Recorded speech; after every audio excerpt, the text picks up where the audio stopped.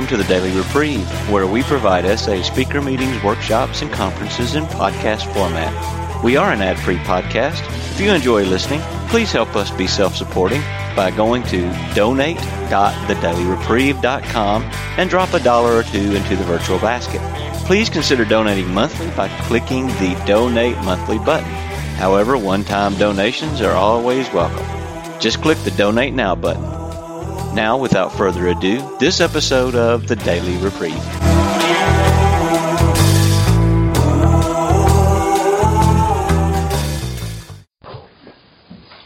Good morning, everybody, and welcome back to the We Have a Solution 12-step retreat here in Marysville. My name is Bob, and I'm a recovered sexaholic. Hi, Bob. What I'd like to do before we get started, we're going to cover step 2 this morning and work our way throughout the day. This will be the core of the retreat today. But before we get started, I want to ask you guys for a moment of silence, and then we'll have the Serenity Prayer.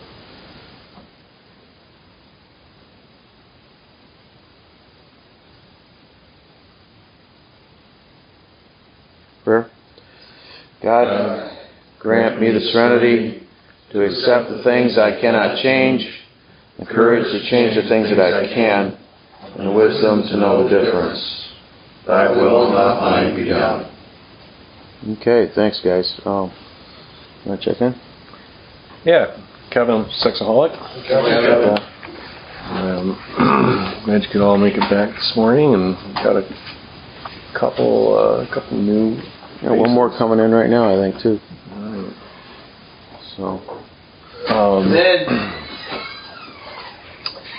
So yesterday we covered some foundational material and spent a long time on step 1. Kind of a late night, but when we ended, we talked about a way to work step 1 and doing the writing, the powerlessness, unmanageability. How many had a chance to actually do that last night? No one. We ran late, didn't we? Yeah, we did. So what we're going to do today is we're going to try to get through step 2 in the next 45 minutes and give you a chance to write. There's a step 2 exercise as well. But if you would, try to do a little bit of step 1 first. Just write a few examples of your powerlessness and unmanageability. Just kind of set the stage for the step 2 work as well. So about powerless and unmanageability, we spent a lot of time on the whole notion of powerlessness. We spent a lot of time on the discussion around unmanageability, and we looked at Bill W.'s personal story of his own powerlessness over alcohol. And you know, before we go into step 2, what I want to do is just ask all of you guys, if you look back on the history that you have personally had around your struggles with lust, can you identify with Bill's story and the powerlessness in your own life, in your own lust? Can you do that? Can you see where you've made a pretty good run at being driven by lust rather than having any real chance of controlling it? Absolutely. Yeah. Okay. So that's the big takeaway from the step 1 thing, is that, you know, it qualifies me for the program. It's the only step I do perfectly. The rest of them I work at the rest of my life, supposing I stay in the program. And so step 2 doesn't matter if you can still control lust. If you're powerful enough to run this thing, then you don't need to worry about getting a power greater than yourself. Okay? And I want you to think about that, because I thought that I could still take care of this thing even after I had come to recovery. And it took me a while to finally get sick enough of myself in my pitiful attempts at managing lust that never worked, to where I finally was able to become willing and then actually able to take some guidance about this program. So I just kind of want to level set that this morning and have you guys think in terms of where you're at with step 1, because if your powerlessness in your life if you are powerless over lust and your life has become unmanageable, then we got some good news for you here in step 2. So go ahead, Ken. Yeah, so we're working mainly out of the Big Book, and Chapter 2 on page 17 is entitled, There is a Solution. We read the first chapter, or the first paragraph of this last night. We of Alcoholics Anonymous know thousands of men and women who were once just as hopeless as Bill. Nearly all have recovered. They have solved the drink problem. Well, how did they do that? How did they solve the drink problem?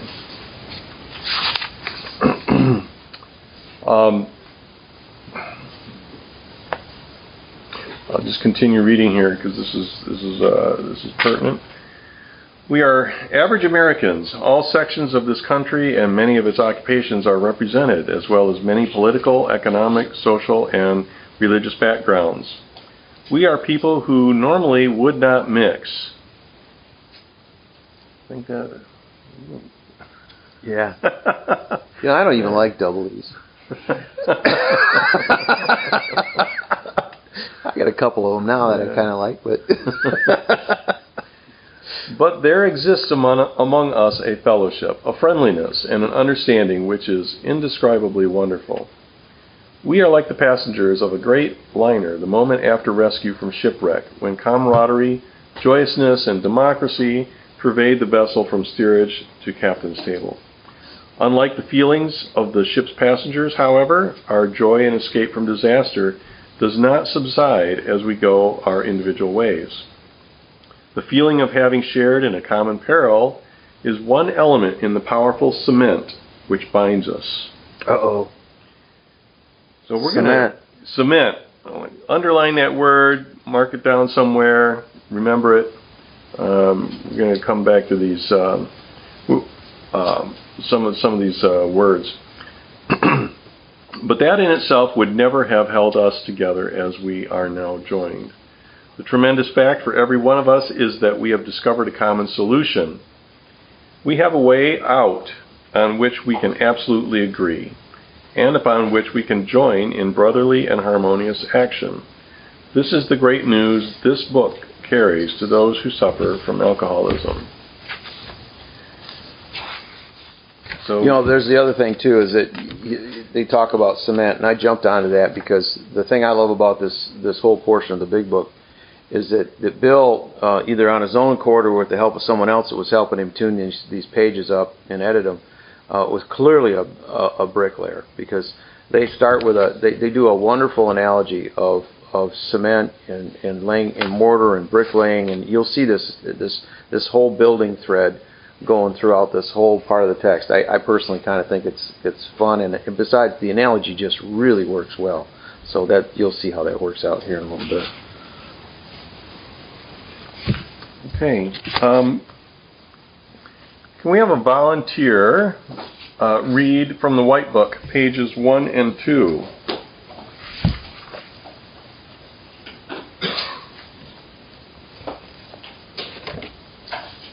John, the sexaholic. Hey, John. To the newcomer, what works for us? Those of us who are recovering in Sexaholics Anonymous were driven here by many different forms of the same problem. Some of us fit society's stereotypes of what sexaholic might be, and some of us did not. Some of us were driven to buy or sell sex on the streets, others to have it anonymously in bars or public places. Some of us found ourselves in painful and destructive affairs or consumed by an unhealthy obsession with a particular person or a succession of persons. Many of us kept our obsessions to ourselves, resorting to compulsive masturbation, pictures, fetishes, voyeurism, or exhibitionism. Some of us victimized others, and with many of us, our compulsions took a toll on our family, co-workers, and friends. Very often we felt that we were the only ones who could not stop, that we were doing this, whether it was against our will. When we came to SA, we found that in spite of our differences, we shared a common problem, the obsession of lust, usually combined with a compulsive demand for sex in some form. We identified with one another on the inside. Whatever the details of our problem, we were dying spiritually, dying of guilt, fear, and loneliness. As we came to see that we share a common problem, we also came to see that for us there is a common solution, the 12-step of recovery, practiced in a fellowship and on a foundation of what we call sexual sobriety. Our definition of sobriety presents for us the basic and necessary condition for lasting freedom from the pain that brought us to SA. We have found that nothing else works. When we have tried to deny what our common experiences taught us, we have found that recovery still eludes us. And this seems to be true whether we are male or female, married or single, whether our acting out was the same with the same or opposite sex, whether our relationships were committed, meaningful, or one-night stands, or whether we just resorted to a little sex with self as a physical outlet. As the men and women of Alcoholics Anonymous learned over 50 years ago, half measures availed us nothing. We don't claim to understand all the ramifications of sexual sobriety. Some of us have come to believe that there is a deeper spiritual significance in sexual sobriety, while others simply report that without a firm and clear bottom line, our cunning, baffling, and powerful sexaholism takes over sooner or later. Nor do we claim that sobriety alone will lead to a lasting and joyous recovery. Like alcoholics, we can be dry without being sober in a deeper sense. We don't even claim that sexual sobriety will make one feel better immediately. We, like other addicts, can go through withdrawal symptoms when we give up our drug. Nonetheless, in spite of the questions, struggles, and confusion that we have gone through, we find that sexual sobriety is truly the key to a happy and joyous freedom we could otherwise never know. That's why we keep coming back to SA. We have a solution. We don't claim that it's for everybody, but for us, it works. If you identify with us and think you may share our problem, we'd like to share our solution with you. Thanks, John. Awesome. Thank you, John.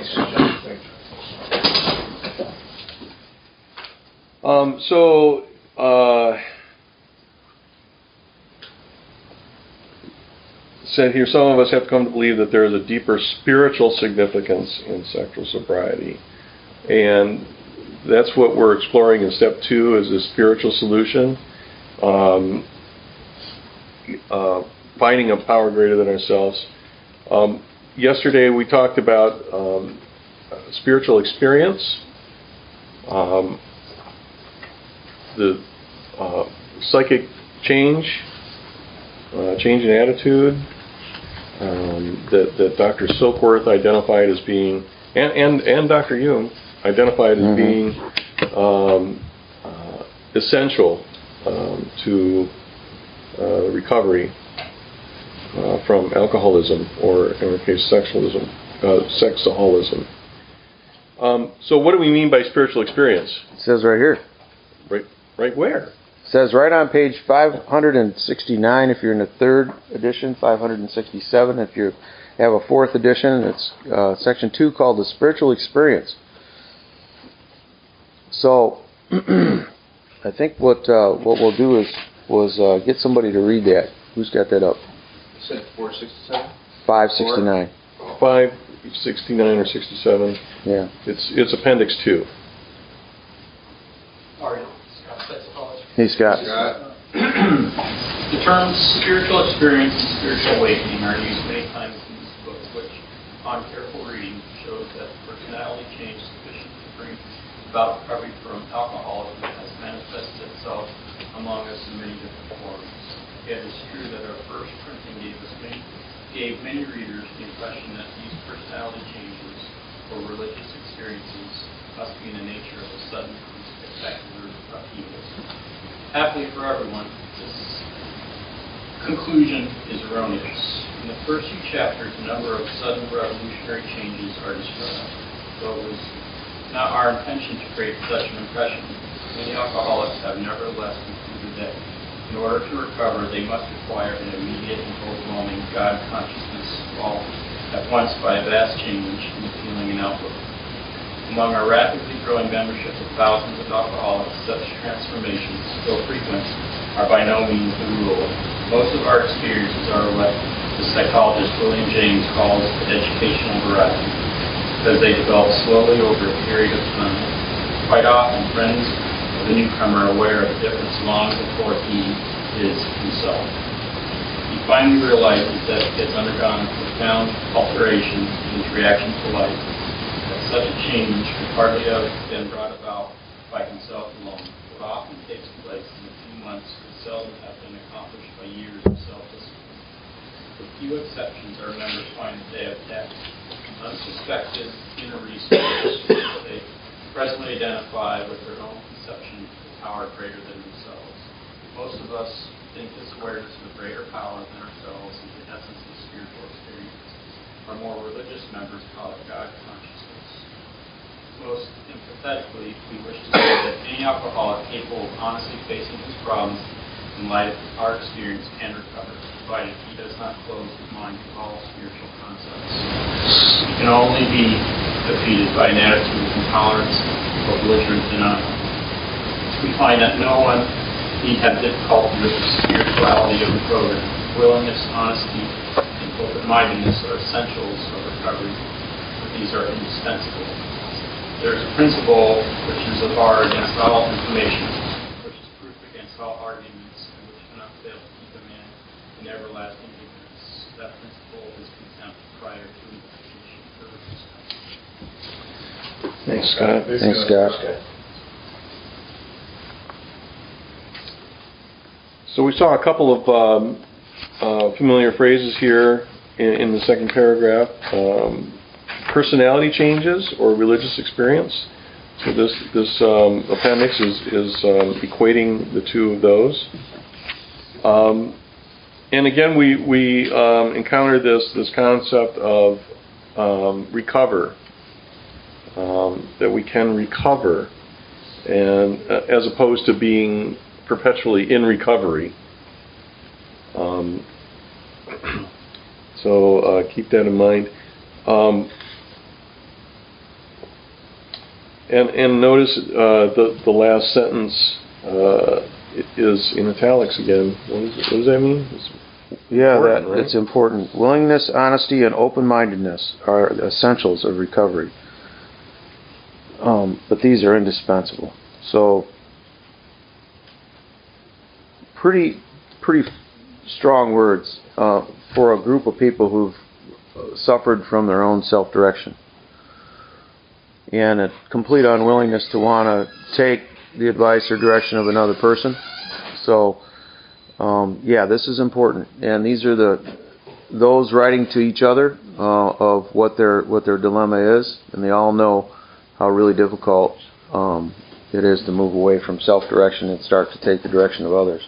Because most of us have a hard time trusting anybody. Most of us just really don't get into the notion that, anyone's got anything to help us with, because we've convinced ourselves, if I sure did, that you don't understand, man. I got this bad.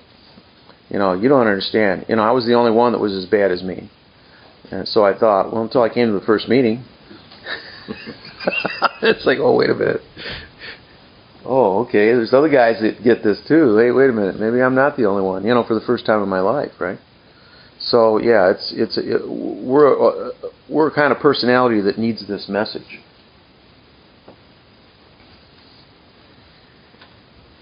So let's turn to page 27, and we're going to finish the story of Roland and Dr. Jung.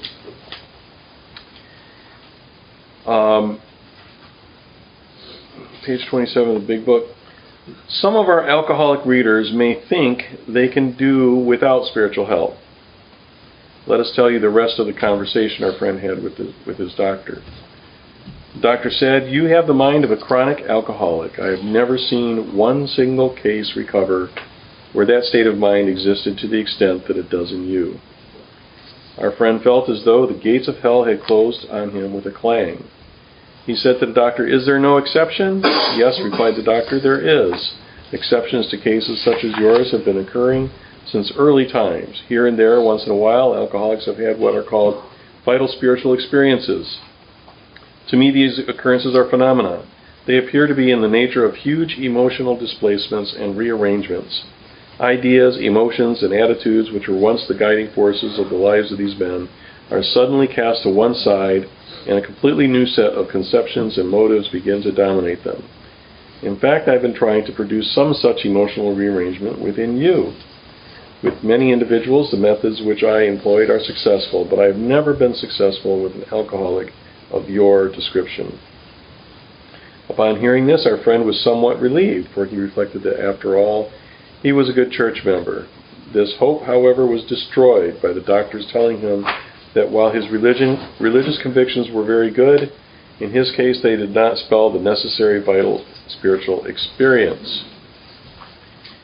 Here was the terrible dilemma in which our friend found himself when he had the extraordinary experience which, as we have already told you, made him a free man. We, in our turn, sought the same escape with all the desperation of drowning men. What seemed at first a flimsy reed has proved to be the loving and powerful hand of God. A new life has been given us, or, if you prefer, a design for living. Oh, there's that design. That really works. Design for living. And I refer to, quite often you see in the big book references to other literature that we don't talk about. It's not conference approved literature, but it's a clue to what these folks were reading when they wrote this book. A number of them were reading varieties of religious experience by William James, and this next paragraph talks a little bit about that. In that book, it indicates a multitude of ways in which men have discovered God. It was referenced in Appendix 2, the educational variety. We have no desire to convince anyone there is only one way by which faith can be acquired. If what we have learned and felt and seen means anything at all, it means that all of us, whatever our race, creed, or color, are the children of a living Creator with whom we may form a relationship upon simple and understandable terms as soon as we are willing and honest enough to try.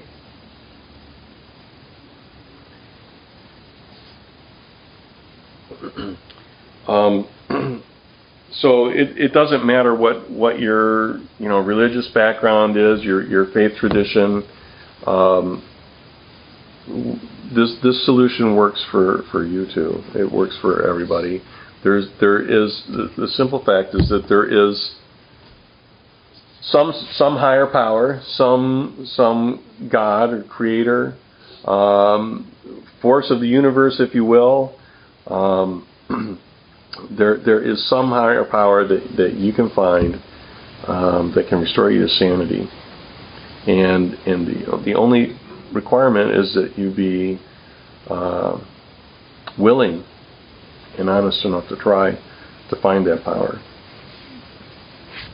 The thing for me has always been, up until recovery, there was this seeming quest to understand or define this God of our pursuit. I was part of a faith tradition all my life, and that seemed like, at least that was my take on what was going on in that faith tradition. There was all this educational variety stuff going on, like we're talking about, around who is God, what is God, this, that, and the other thing. It wasn't until recovery that people came to me and said, just stop it with all that, and just accept the fact that God is there, and just tune in. Just tune in.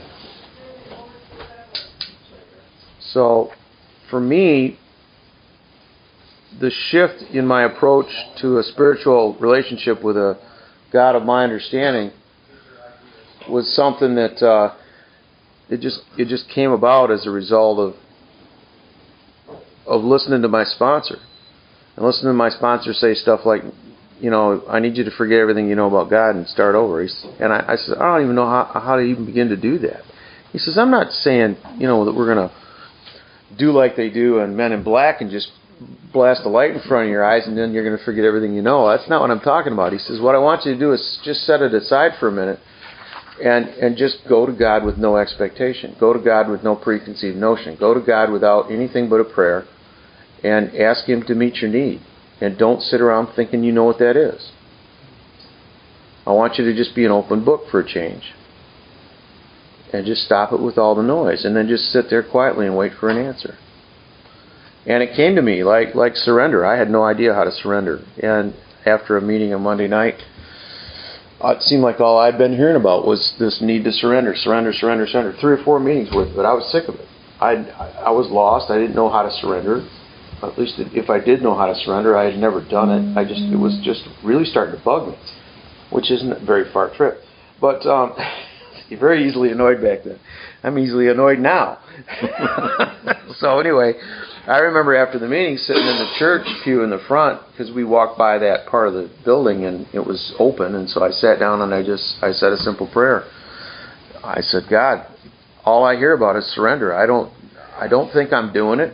The problem is I've been praying to you all my life. I've been in fellowship with what I thought was a pursuit of you all my life, and I can't get this off my mind. I don't know how to do it. I don't know where to begin. I don't know what to say. I don't know what to pray. I'm absolutely done. I'm sick of this. I'm pissed.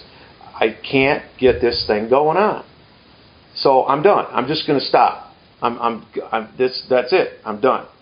And so you're God. Everybody has taught me in my entire life that you created us. And so if you're such the creator, then if you made me, you know how to get to me. So I'm done. I'm just going to leave all this here, and I'm going to go get in the car tonight, and I'm leaving. And if you need me to know something that I don't know now, I'll be waiting. And I got in the car. And that was Monday night. So Tuesday morning, I'm driving to work in my 91 Olds Trofeo on 696 East. And as I crossed Woodward, bing, this idea just dropped into my head. Welcome to surrender. You just did it for the first time last night at church. Waited a long time for this. See, surrender isn't something I do. Surrender is abandonment of self. It's abandonment of self. I finally abandoned myself. That boat was sinking and I needed to get off of it. Surrender to me is an invitation. It's not a command. It's something my sponsor wants me to do. But what it really ends up being is an invitation from God.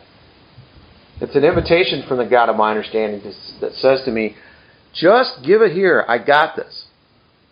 I've been watching you run this for all this time, and it's not even entertaining anymore. Just give us this. It's going to be okay. I got this. That's what a higher power is. Something spiritually and emotionally that's just got it for you. Just got your back. Absolutely. I don't care how big your problems are.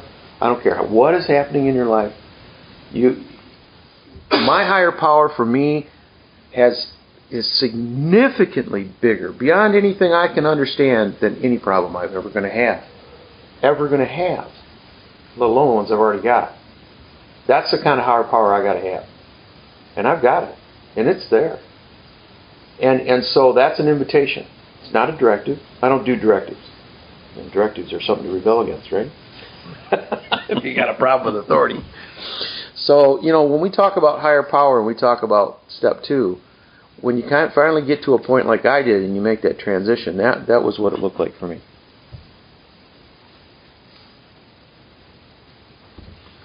Thanks, Bob.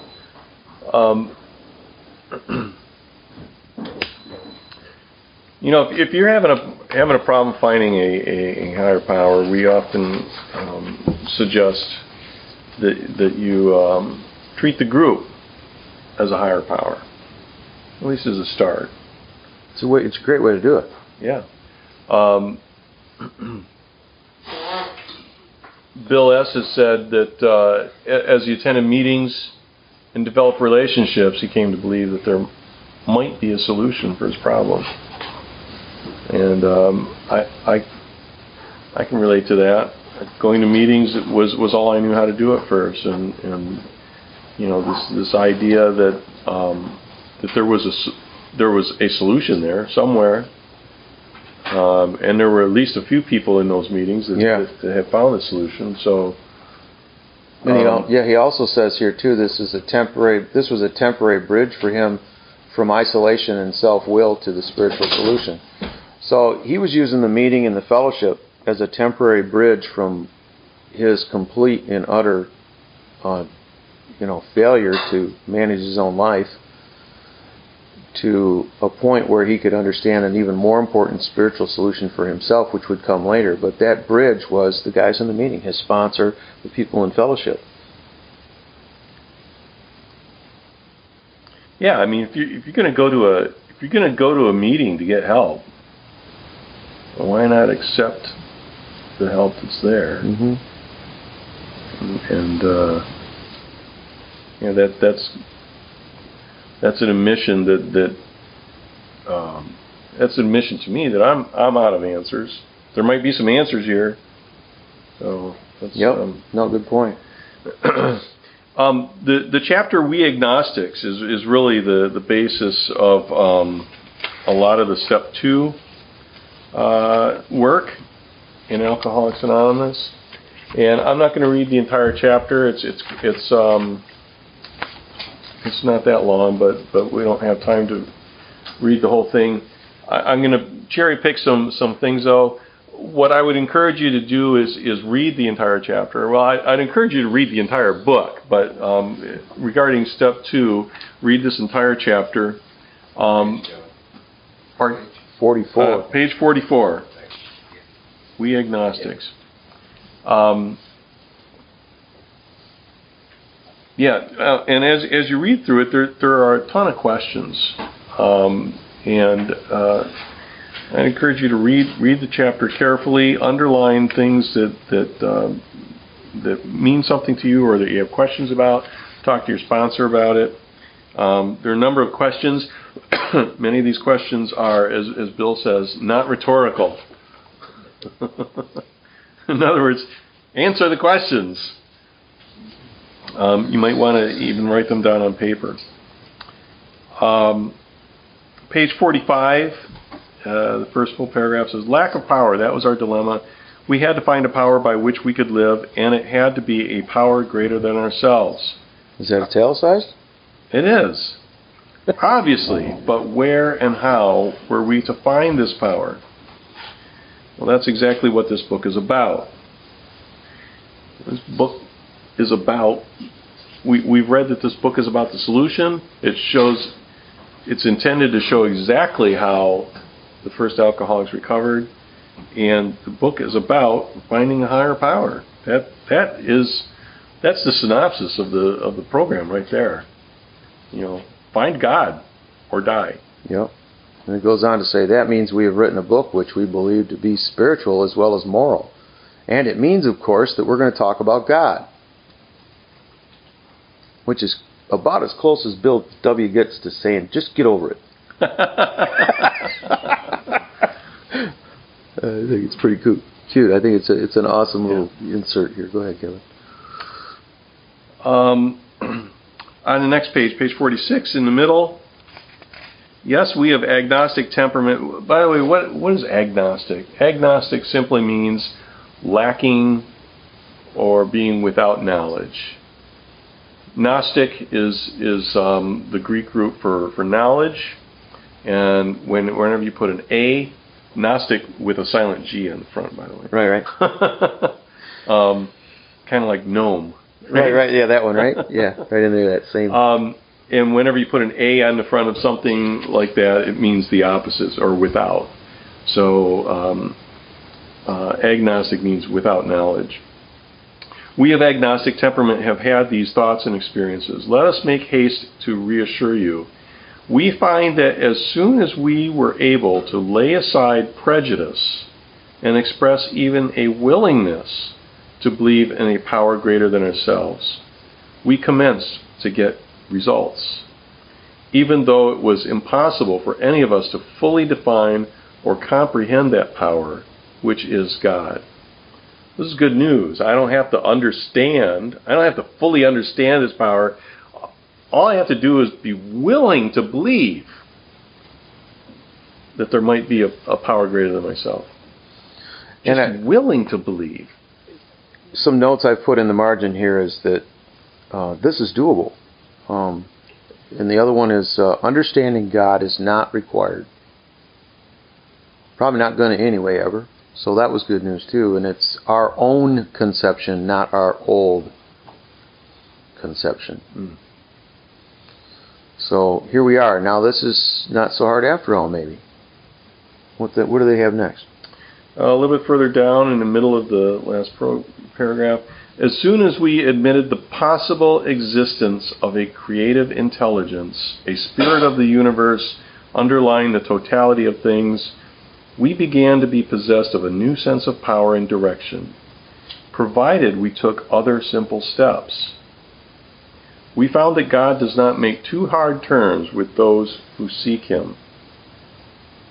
So, provided we take a few simple steps, and we're told here that it's not going to be that hard.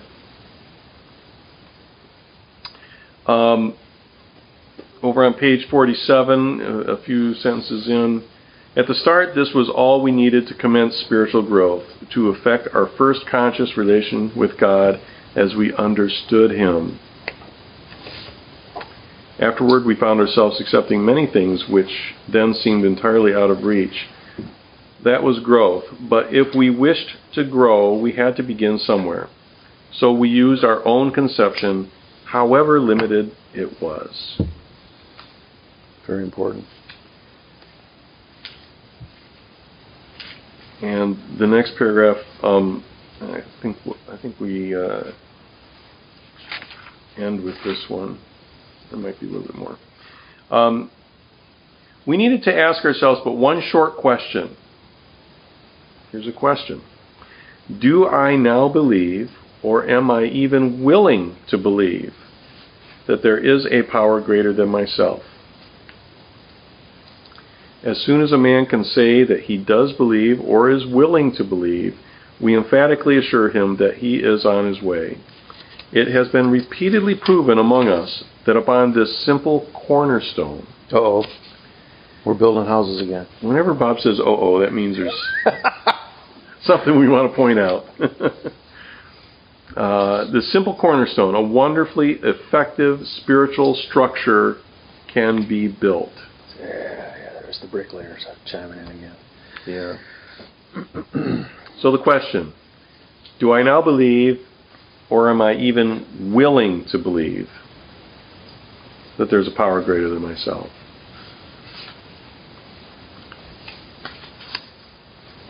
You know, this willingness, this concept of willingness is really, really important. Because it says to me, I don't have to have all the answers to get recovery going. I don't even have to believe. I just have to be willing. I have to be open enough to accept some simple concepts.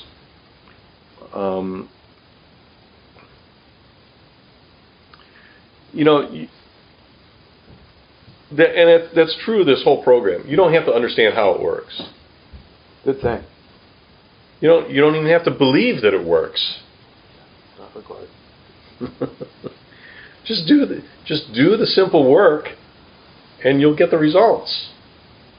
Exactly. The thing I found was that when I finally kind of went into that mode, and it took a while because I questioned everything. You know, I want to know how everything works. It's part of where I came from. It's I fix stuff. That's what I do. I got to know how it works in order to know when it's broke or how it's broke or what to do when it's broke. And so I can fire 100,000 questions at you about what for, how come, this, that, and 47 other ways of doing this. Why did they do that? And I end up in recovery. I end up wasting a lot of time. Certainly wasting a lot of my own time. If I bring that method of operation to this thing we call recovery, because what they're simply asking me to do is to sit quietly and just go with this. So it's just too much for me sometimes to shut that off. And so for what I've had to do is I've had to just say, all right, and I talked about it last night when I finally started taking sponsorship. You know, it was this discussion I was having with myself. Okay, we're going to do exactly what he says, so that way when it doesn't work, I get to blame him. And and by God, it you know, it just didn't work out like that. And so that got my attention. And it's abject grandiosity is what it ends up being in me, because I'm so grandiose as to think that I could instruct God or anyone else on how anything should work. And it's just complete and utter bullshit that I'm rolling. And I need to just pull that down to a halt, sit quietly and do what I'm asked to do the way I'm asked to do it. And let this thing begin. And when I started to finally do that, what I realized is that it didn't matter to me if it worked for anybody else, because it was actually starting to work for me. And some of the stuff they were talking about in the book that you're going to get if you do certain things, and that's outlined here, started to actually happen in my life. And I got quiet. And it became less and less important for me to have to know all the details and what, for, how, come, and why. Started to just get to a point where it just didn't seem to be the pursuit of the day anymore. So that's what this is talking about at this point. So anyway, I just wanted to offer that in there. I don't want to take up too much time, though. We got some more work to do. Yeah. The rest of this chapter talks about some light proofs, I guess, or evidence of the existence of a God. And again, I encourage you to read that. On page 52 in the middle, though, there's an interesting paragraph.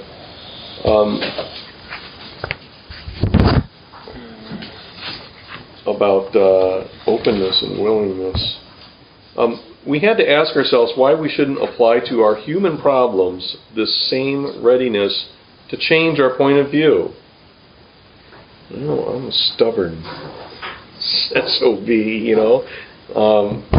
set in my ways, and I have certain beliefs, and that's just, when I'm right, and you're not going to change my mind.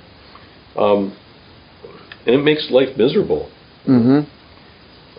So why shouldn't we apply to our human problems the same readiness to change our point of view? We were having trouble with personal relationships. Oh yeah. We couldn't control our emotional natures. Yep. We were a prey to misery and depression. We couldn't make a living. We had a feeling of uselessness. We were full of fear. Oh yeah. We were unhappy. We couldn't seem to be of real help to other people. Was not a basic solution of these bedevilments more important than whether we should see newsreels of lunar flight? Of course it was.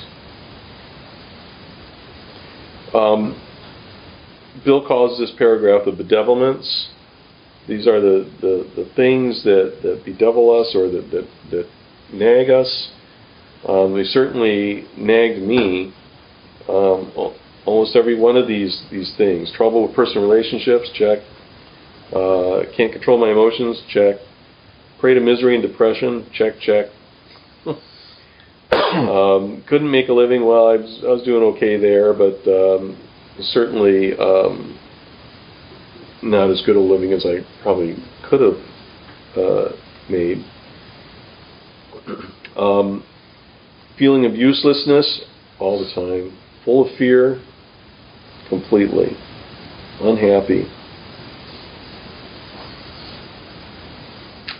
So was not a basic solution of these bedevilments more important than whether we should see newsreels of lunar flight? Just previously, we were talking about some scientific evidence and accomplishments, and basically, the question is here: isn't a solution to these problems more important than knowledge? And he goes on to talk about that when he says, when we saw others solve their problems by a simple reliance upon the spirit of the universe. We had to stop doubting the power of God. Our ideas did not work, but the God idea did. So what he's pointing out is that was the getting off point for him. It's time to stop running my own show. And finally, in the middle of page 53, when we became alcoholics crushed by a self-imposed crisis we could not postpone or evade, we had to fearlessly face the proposition that either God is everything or else He is nothing. God either is or He isn't. What was our choice to be? Arrived at this point, we were squarely confronted with the question of faith. We couldn't duck out on the issue. So that's step 2.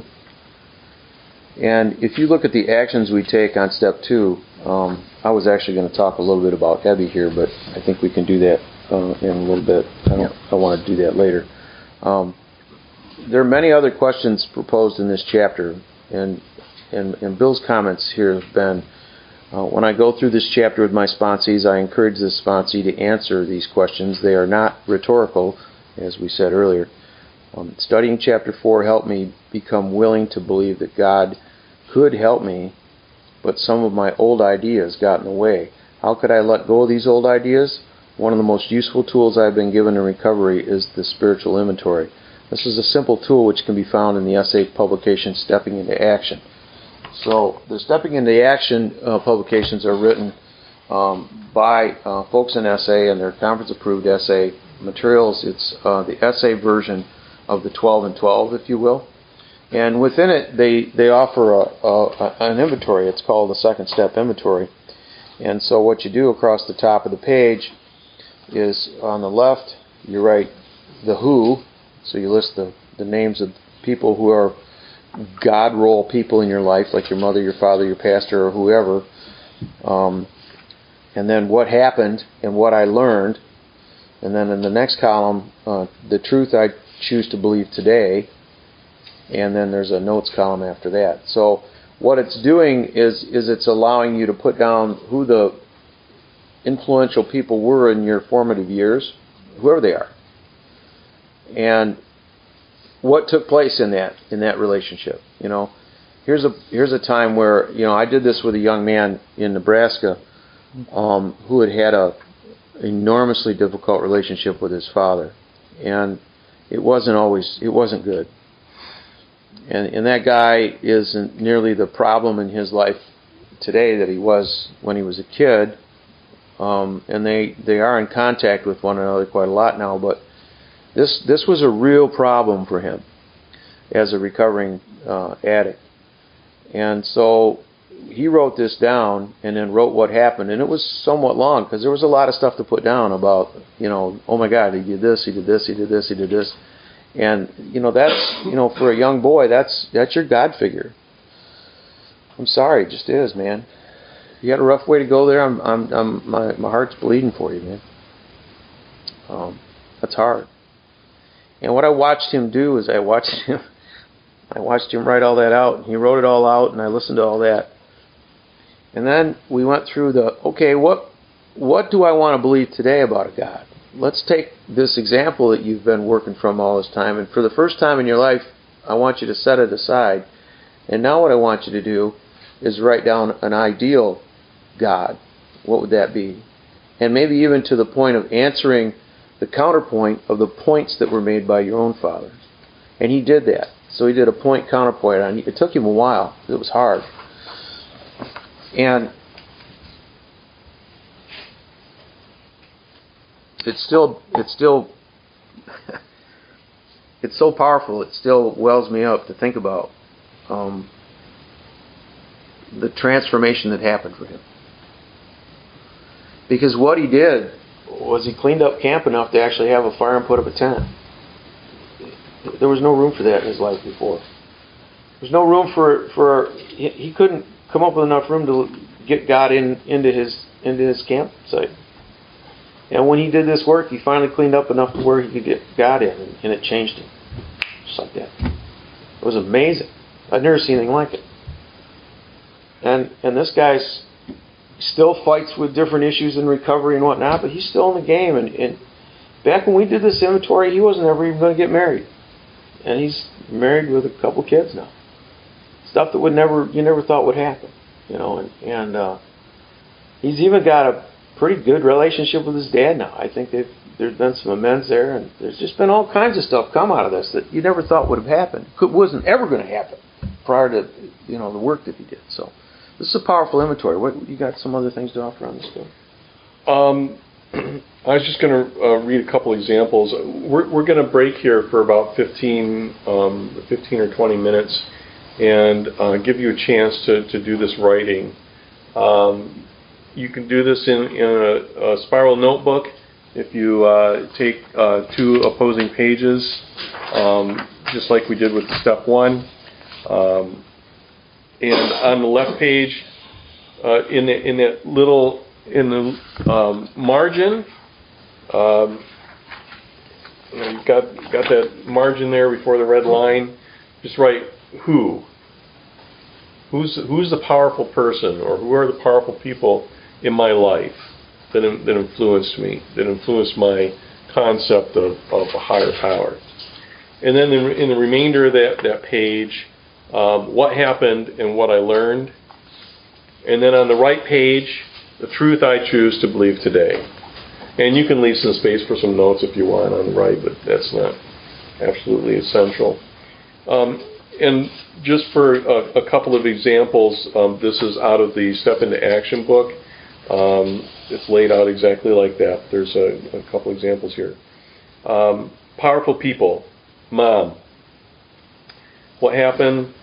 She beat me and my siblings for small or imagined mistakes. I learned that God is cruel and will punish me harshly when He is angry. The truth I choose to believe today, my higher power is kind and loving. Almost always just the opposite. Usually, yep. Very definitely. Dad wasn't always at work, didn't have time for the kids. God is too busy for me. That's what I learned. The truth I choose to believe today is that my higher power delights in me. Bill likes that one, I know. Bill's big on it. Yeah. He wants to spend time with me. God wants to spend time with me and play with me. Just to be a comrade, a partner, someone there who's there for me. He delights in me. So those are just a couple of examples and obviously your inventory will be different. Powerful people in my life were my father, my mother, the church,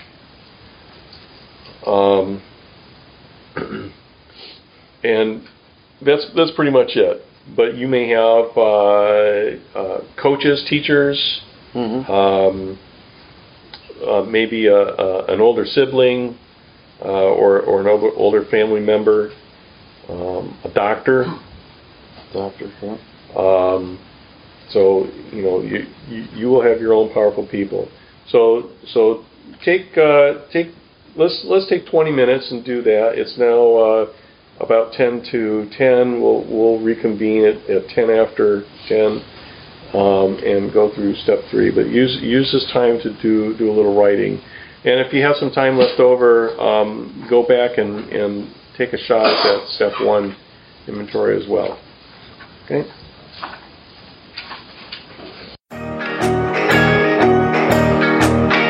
I would like to thank you for listening to this episode of the Daily Reprieve, the best source for experience, strength, and hope for SA members.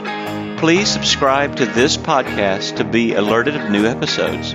Please show your support by donating to the Daily Reprieve by going to donate.thedailyreprieve.com and choosing either monthly donations or a one-time donation by clicking Donate Now. Thank you for listening, and stay tuned for the next episode of The Daily Reprieve.